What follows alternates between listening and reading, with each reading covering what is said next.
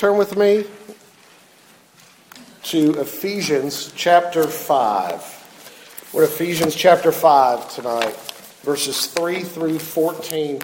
Someone once said, the worst is the corruption of the best.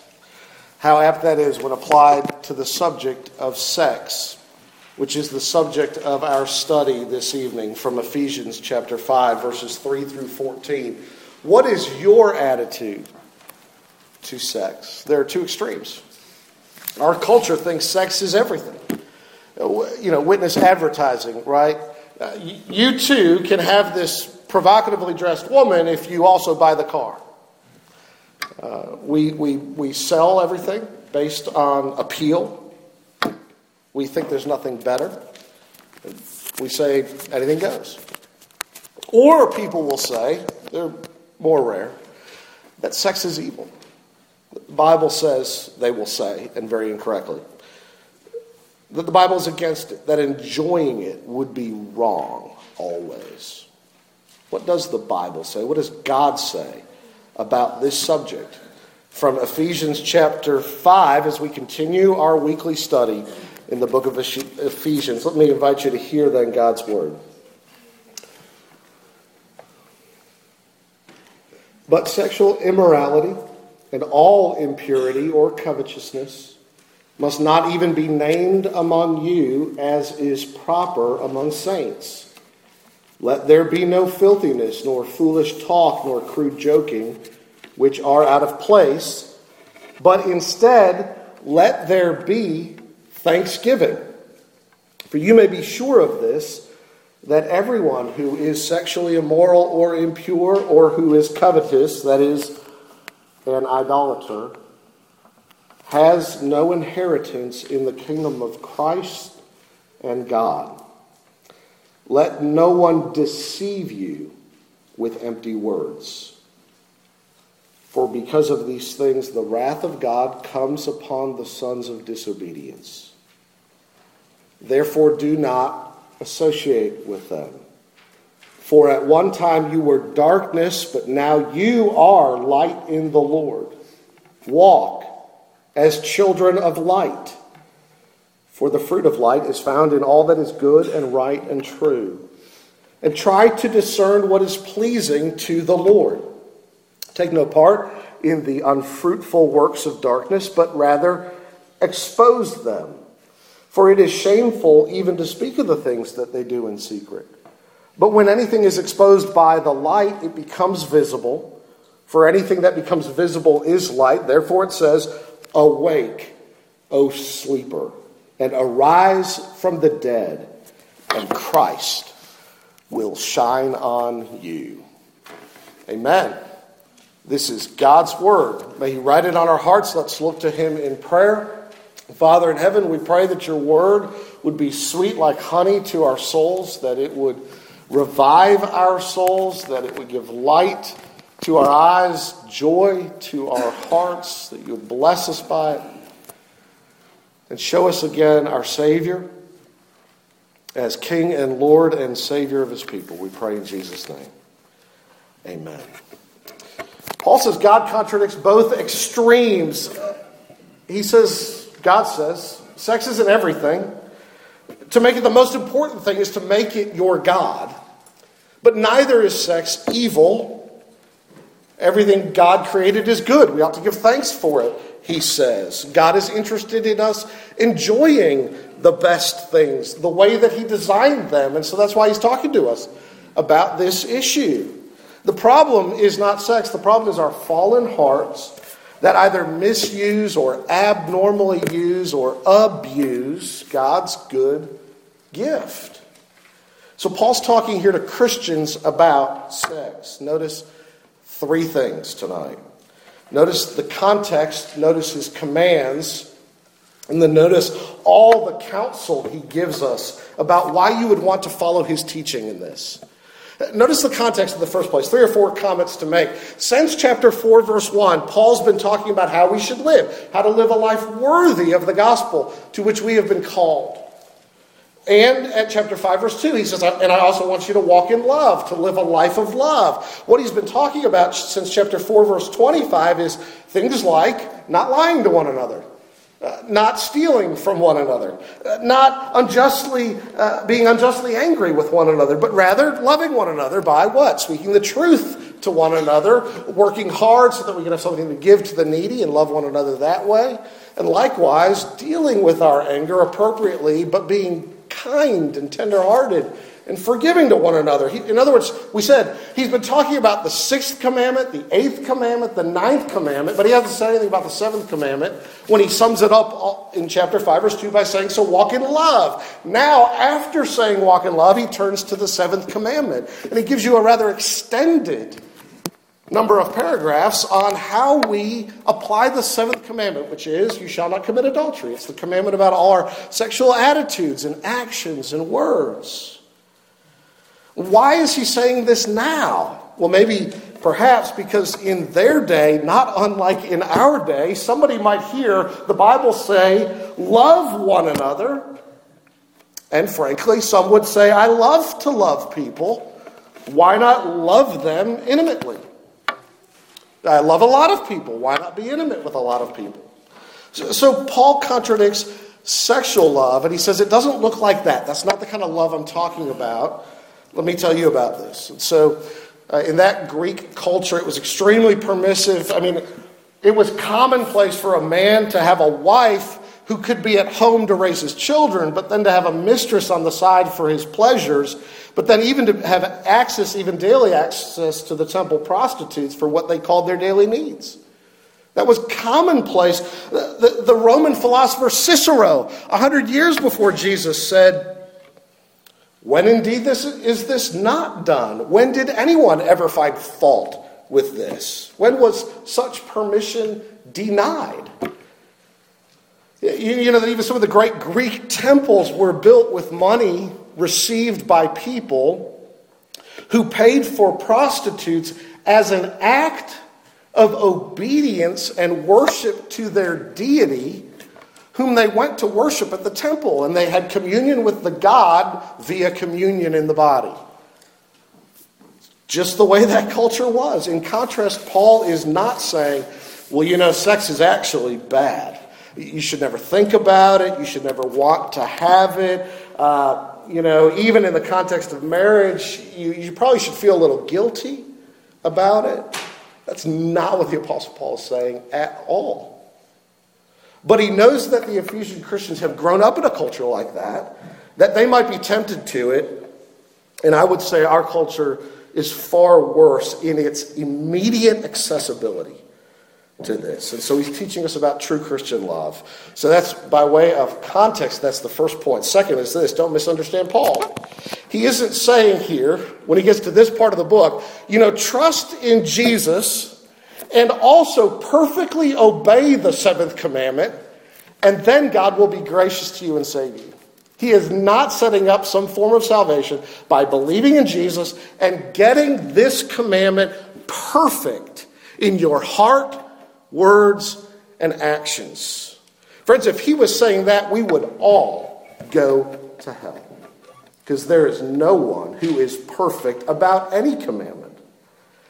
So he isn't saying then to us, well, what you really need to do at church is pretend that you have it all together in this area and that you live this way. Otherwise, they'll kick you out of the club.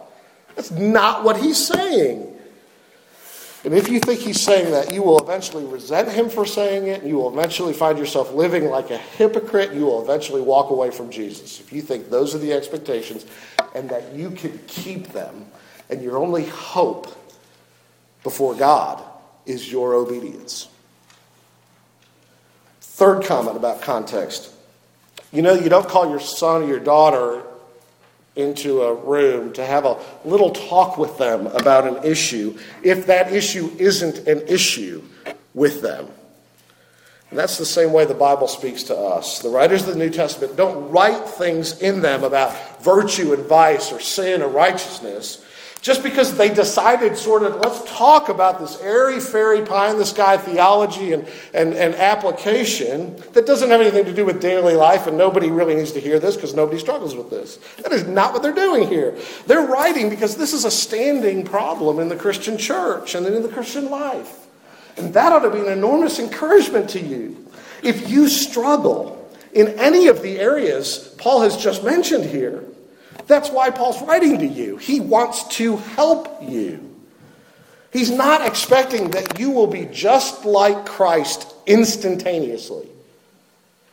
Though salvation means God forgives you and counts you as just like Christ in his eyes, instantaneously. You who believe in Jesus could not be more perfect before the throne of God than you are right now, because you're in Christ who's perfect. But the living of it and the being made more like Christ in your experience is not instantaneous. It's a long fight and battle. It's a process. It's not easy. And by way of context, I want to say one more thing, friends. If you wonder about the propriety of speaking about this issue in the church, then I would say this to you.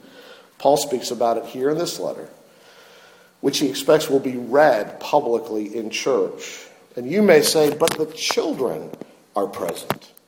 And I would say to you, at chapter 6, verse 1, he directs his attention directly to them, speaking to them and saying, children, here are words for you. In other words, Paul assumes the children are present. He knows they're in worship and they're hearing this text. We all need to hear about God's perspective on our bodies and the use and misuse of our sexuality. Some things, Paul says, very pointedly, we shouldn't even talk about or mention. They're too shameful to speak about. But we do have to say something about this issue. That's context. Now notice his commands then. What is he telling us to do? Verses 3 and 4. He is saying this, verse 3, but sexual immorality and all impurity and covetousness must not even be named among you, which is proper among saints. He begins with sexual immorality. It's a word from which it's porneia, from which we get pornography, though it doesn't just refer to what we call, films, pictures, movies, what we call porn. It's a word that refers to all sex outside of marriage. If somebody tells you the Bible, for instance, that, single people, the Bible never really says single people can't have sex, or premarital sex is wrong. Well, it does. They don't use that expression, that form of words. That's not the way they spoke. What did they say? They used this word, porneia. Porneia for those who are married is adultery. Porneia with someone in your own family is incest. Porneia, if you're single, is fornication. Porneia with someone of the same sex is homosexuality. And Paul says, don't do these things. And then he goes deeper than that. He says, and also all impurity. And that's the Old Testament word for uncleanness. Moses uses that word all the time in Leviticus and other places. He speaks here of the general category of sexual impurity, like, for instance, sexual fantasies, or, in our day, internet pornography. And I want to say a word to women, to moms, to wives, to sisters, to daughters. Porn is eating men alive in our culture. We ought to weep over it. As I've been with multiple couples this year, where she is weeping for her husband. Sadly, it's beginning to eat women alive too. It used to be that you could kind of say that porn was a man's problem, generally. Because generally speaking, men are visual. And the way women were broken is different than the way that men are broken, generally, we used to say. Men, broken sexually, lusted after what they saw. And the way women were broken sexually was that they lusted to be lusted after. I'm told that all but 4 Fayetteville High School cheerleaders were kicked off the team for sexting classmates. Porn is becoming a mainstream problem for women as well. It's probably a significant issue for people in this room tonight. And then he goes on to speak of our covetousness or greediness here. And I think because of the two words he's just used, he probably doesn't mean covetousness in the sense of you want more money and more possessions, but probably means greedy for this. Like in the 10th commandment when it says you shall not covet your neighbor's wife. And then he turns at verse 4 to our words about these things. And he says, obscenity and foolish talk and coarse joking, filthy language and dirty language and gutter talk and double entendres. And all this stuff, this is what he's talking about. I think it was Aristotle who said the double entendre was just a wonderful piece of wit. It was a virtue for him. And Paul is taking up that same idea and saying, no. Don't live in the gutter, even with your words here. John Stott says a dirty mind expressing itself in dirty conversation. Notice then what he doesn't say.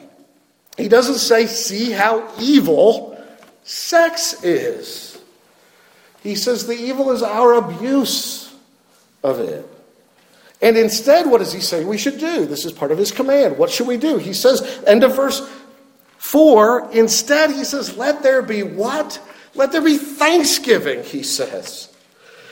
He says this is something we ought to celebrate. Don't belittle it. Don't think little of it. Don't make light of it. Don't call it a necessary evil, but rejoice in it. Thank God for it. And he says that because this is God's idea. It's his creation. It's good. You have to deal, friends, with a God who created pleasure. It's not the devil's idea that things in life are pleasurable. You have to deal with a God who created Adam and Eve in the garden, brought them together, and said the two will become one flesh, and they were naked and unashamed. You have to deal with a God who created your taste buds and then gave you ice cream, steak, and oranges to satisfy your tastes.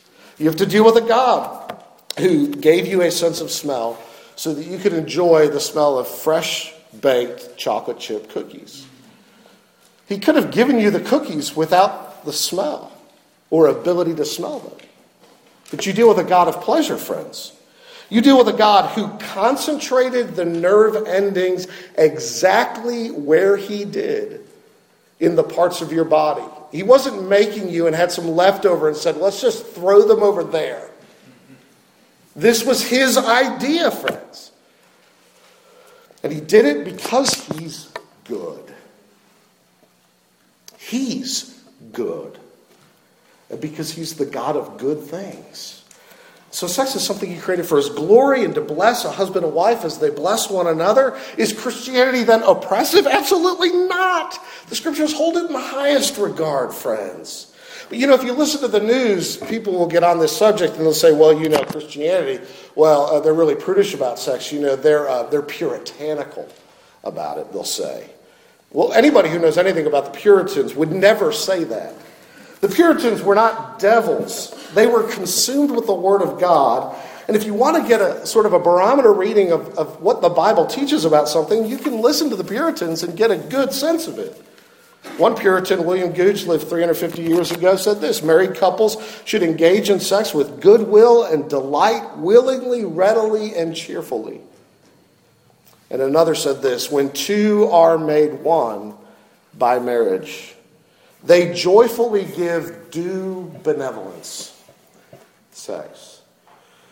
One to the other as two musical instruments rightly fitted do make a most pleasant and sweet harmony in a well-tuned concert.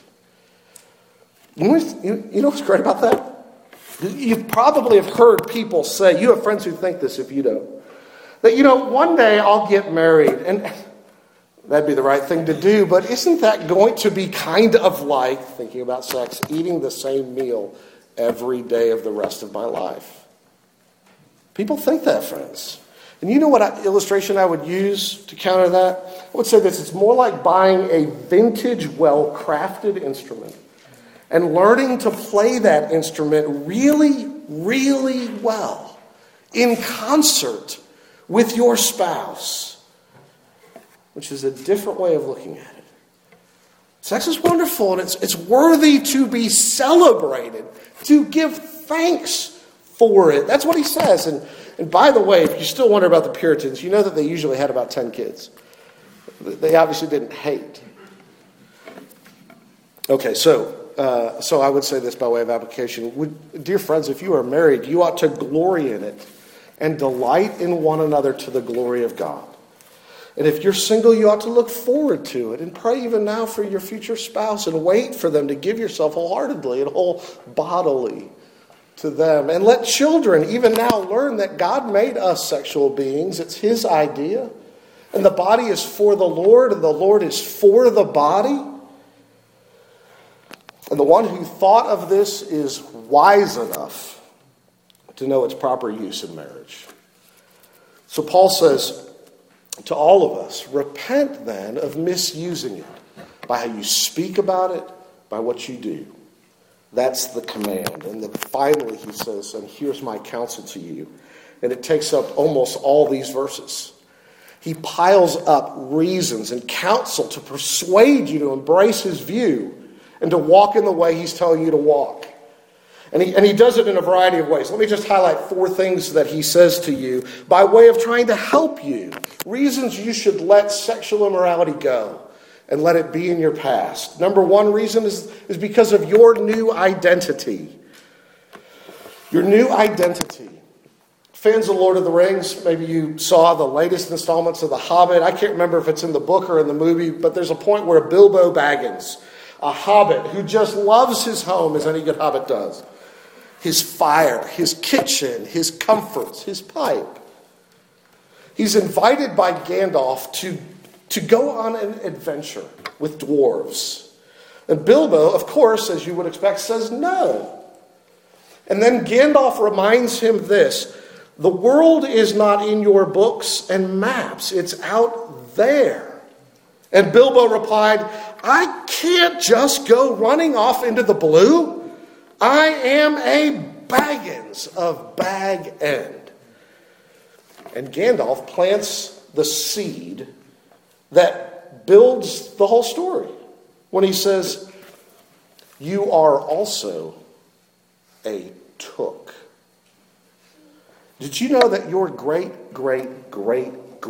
uncle Bull Roarer Took was so large he could ride a real horse? And that just stirs in the imagination of Bilbo. And he realizes there's Took in him. He's not what he thought he was. He's something more than he's different than what he thought he was. And that Took side of him takes over. And he goes on his adventure because he began to live what he actually was. It was in him to do this. And that's what I'm saying to you. In a different way, of course. You didn't inherit this from your great-grandfather. God himself has made you what? End of verse 3. He has made you saints. He's speaking of behavior that's proper than among holy ones. People God has set apart for himself. That's who you are. But you're more than that, he says. Verses 8 and 9, he says, at one time you were darkness, but now you are light. In other words, he's defining for you your identity, who you really are. Then he'll say, walk as children of light. Because you all already are light. That's what he's saying. It's not that you used to be in darkness and now you're in the light, but it's that you used to be darkness. And now you are light.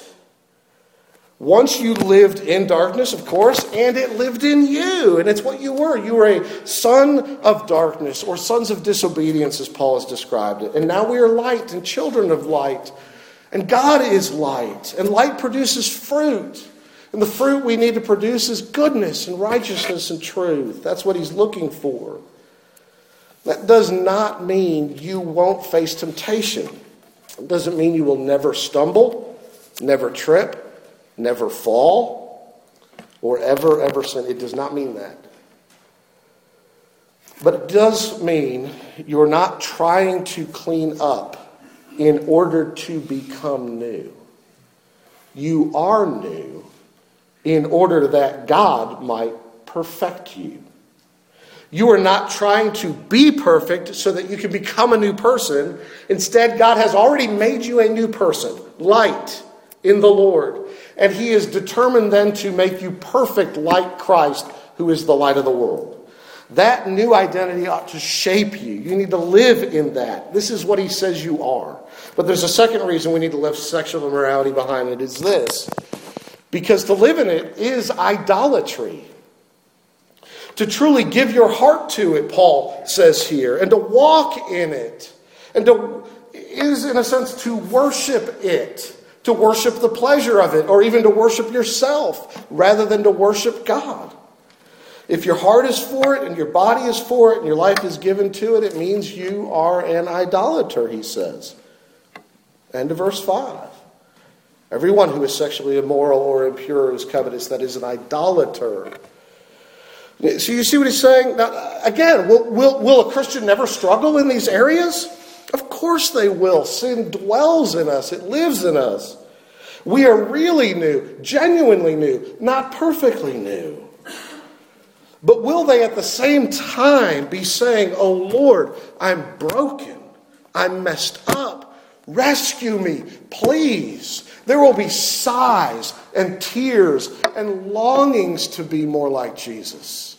Some kernel and nugget of a seed of longing to be like the Lord is in the heart of every believer. The Holy Spirit is in you. And you've been changed. So Paul's not saying that, if you ever as a Christian have an immoral thought, if you ever commit an immoral deed, if you ever speak immoral words, that will keep you from heaven. He is not saying that. Paul's not saying there is never failure among believers. But when we do fail, we repent and we ask for forgiveness and we receive forgiveness and we're restored and we aim with the help of the Lord to walk in his ways. This is what he sees. So when he speaks of the idolater here, the immoral, the impure, he's speaking of a person with a lifestyle where they are characterized by these sins. It's who they are, and it is what they do. It's a pattern that reveals their God in their life. And God says, listen, friends, I don't give you a choice of, A, you can have me and you can have what I hate. Or B, you can have me and you can have what I love. God never gives his people that choice. God says it's me and that which I love, and never me and that which I hate. I only come with this package, me and what I love, what is good for you, what's whole, what gives you joy. That's the me you get when you get me. And if you've decided in your heart that you don't want me that way, you don't want me and my kingdom and my grace, and you don't want to be made like Jesus, and you don't want to walk with Jesus, and you don't want to fight sin, and you don't want to deal with sin, but you just want to have Jesus and do anything and everything you want to do, God says you cannot have me like that. You don't have me like that, is what he's saying. So as long as they continue to live in unrepentant immorality, they have no hope. The Bible calls us to repent. One of the ways for all of us to do that is actually to do what Paul said to do, which was what? To give thanks for sexual immorality. It's difficult to, from the heart and sincerely, be thanking God for the gift that he's given, and simultaneously to have the gift itself be a greater priority, to be your God. You're thanking the one who made it, created it, and gave it. It dethrones the thing in your experience. And so Paul says, to live in this, in the way we've described, would be to be an idolater. And then he does a third thing and a fourth. The third is this. He confronts you with the wrath of God and the cross of Christ. He warns you in verses 5 and 6, you may be sure of this, he says, that everyone who is as he's described. They have no inheritance in the kingdom of Christ and God. Let no one deceive you with empty words. For because of these things, the wrath of God comes upon the sons of disobedience. He just pulled out the big word. He just laid on you the wrath bomb. Okay? It sounds like, maybe Ted's going to do hellfire and brimstone preaching now, because now we're going to talk about the wrath of God and human sexuality and sin. But you understand how he's helping Christians. If you're a Christian, he is helping you here. Because you need to remember what your sin deserves. And you need to see that God is serious about it, that it is a terrible thing, that it brings his judgment, his wrath against it. And you need to realize that wrath was laid on Christ on your behalf. And all the wrath you deserve for your failures here, all that wrath has already been placed on your suffering Savior himself upon the cross. And he bore it away and he turned it away from you and you are free. And if you are a Christian, all your sexual sins, all your dirty thoughts, all your filthy desires, all your immoral actions, all were accounted to Christ. And he bore them away. Would you let the cost of your salvation sink in just a little bit? Is what Paul is saying to you. Would you remember this? And then would you learn to hate it as the Lord hates it? You will never leave what you do not hate. As long as you love it, you'll never leave it. You'll tell yourself, I need to stop. You'll tell yourself, I need to be careful. You'll tell yourself, I need to refrain. I need to limit. I need to do less. But until you hate your sin, you will never truly leave it, the Bible is saying to you. Your heart will cling to it. You need to learn to hate it because you saw what it did to Christ. And you need to learn to hate it because Christ loved to die for you. And so he says, therefore, don't be partners with people who entice you into this. The ESV says don't associate with them. That's not the meaning of the word. Paul in 1st or 2nd Corinthians actually tells you, I don't mean don't associate with the people of the world, but you'd have to go out of the world. Jesus was a friend of sinners. The Bible wants you to be a friend of sinners. But to the extent that your associations with them actually entice you into partnership in their activities, he's saying, at that point you have to say, I can't do this, and you have to walk away. And so he says, let the wrath-bearing of Christ on your behalf be a motivation to you. But lastly, in the 4th place, he says this. Let you put immorality behind you. Why? Because you love the Lord. In verse 10 he says, find out or try to discern what is pleasing to the Lord. And he's getting at the fact, he's tugging on your heartstrings. You love the Lord. The worst sports mistake I ever made in life, as I look at my life, was in 7th grade. I had been for 3 years, I think, an avid soccer player. And at that young age, I might say so myself, quite good. And then Jan Lashley, who I grew up with, lived in my neighborhood, sat in Spanish class. I remember the day like it was yesterday. Jan Lashley had long hair. She was tall. And I had an incredible infatuation with Jan Lashley. And we praised Jesus. It didn't work out. But Jan Lashley, I overheard her say one day that she thought soccer was stupid. She said something different than that, but politeness keeps me from saying what she said. And I heard her say that, and I quit soccer that day in my heart. And I never played soccer again, not competitively soccer, until 12th grade, when I was no good on a team anymore. But it was clear that Jan Lashley had never taken a second look in my direction just because I had given up soccer for her.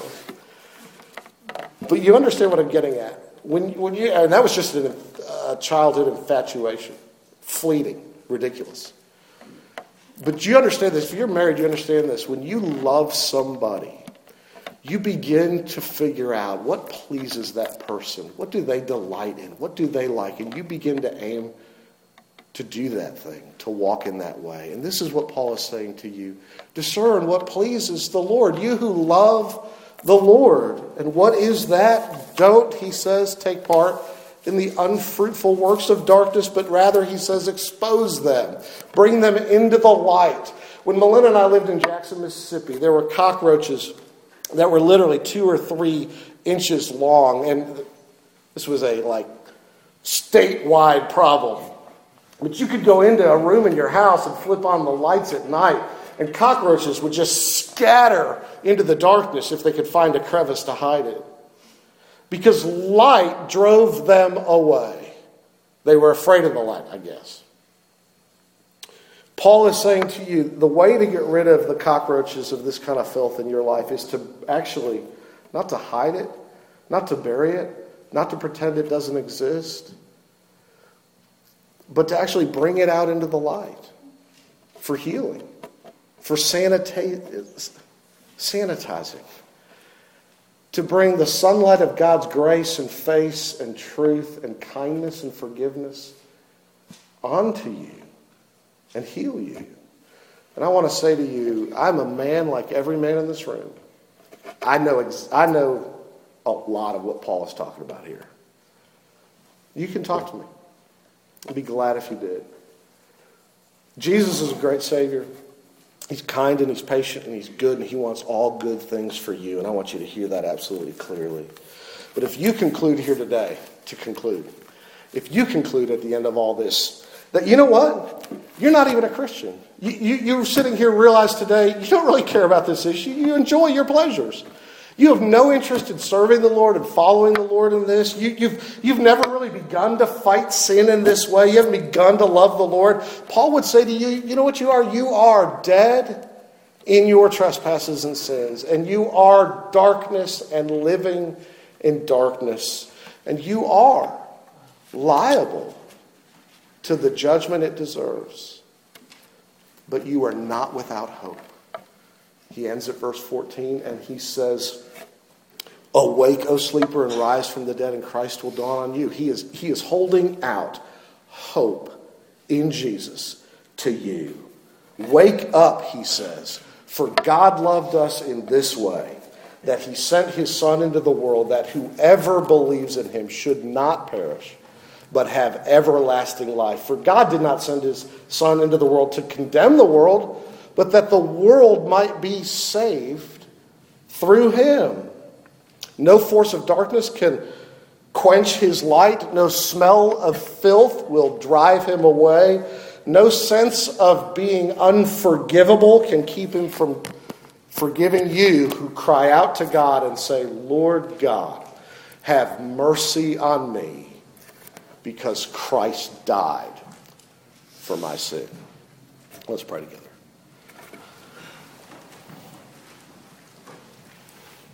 Our Father in heaven, you know us better than we know ourselves. Forgive us, we pray, all of our iniquity.